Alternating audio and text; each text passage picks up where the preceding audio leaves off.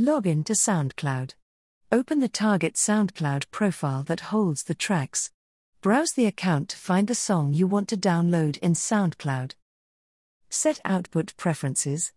Turn on system sound to record music and sound from SoundCloud, or turn off microphone sound to eliminate external noise and hums.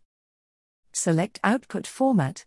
Here you can click settings to select the SoundCloud music output format as MP3, AAC, M4A, and WMA.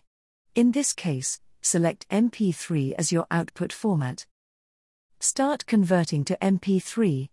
Afterward, click the Rec button to start recording SoundCloud music and audio to MP3. You only have a 3-second countdown before you start. You must play a SoundCloud song before the end of the recording time. Previewing and editing the record.